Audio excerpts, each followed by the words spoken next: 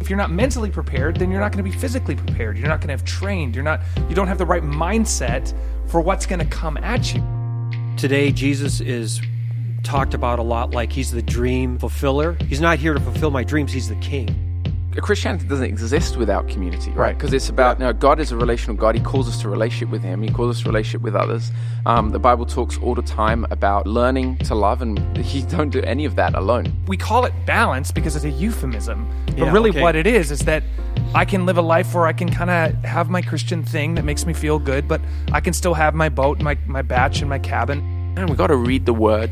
We've got to seek God in prayer. We've got to say, God, show yourself to me. Help me to see you for who you are. Help me to see the world through your eyes. Yes, Jesus rose from the dead, but he's coming back for us. This is not our future. We need to fight to tell as many people as we can about Jesus. We need to be good citizens of the earth, but the earth is going to pass away. And the fact that this isn't my future means I can live a radical life, but also is what gives me hope.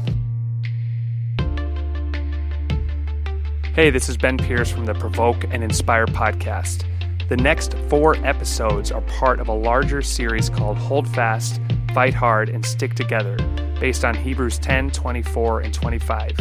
It features all 4 regulars, Chad Johnson, David Pierce, Luke Greenwood, and myself. And we cover 4 key principles to how you can be effective in reaching the secular world for Jesus. We look at unity, urgency, the basis for our hope, and the reason why we have to fight.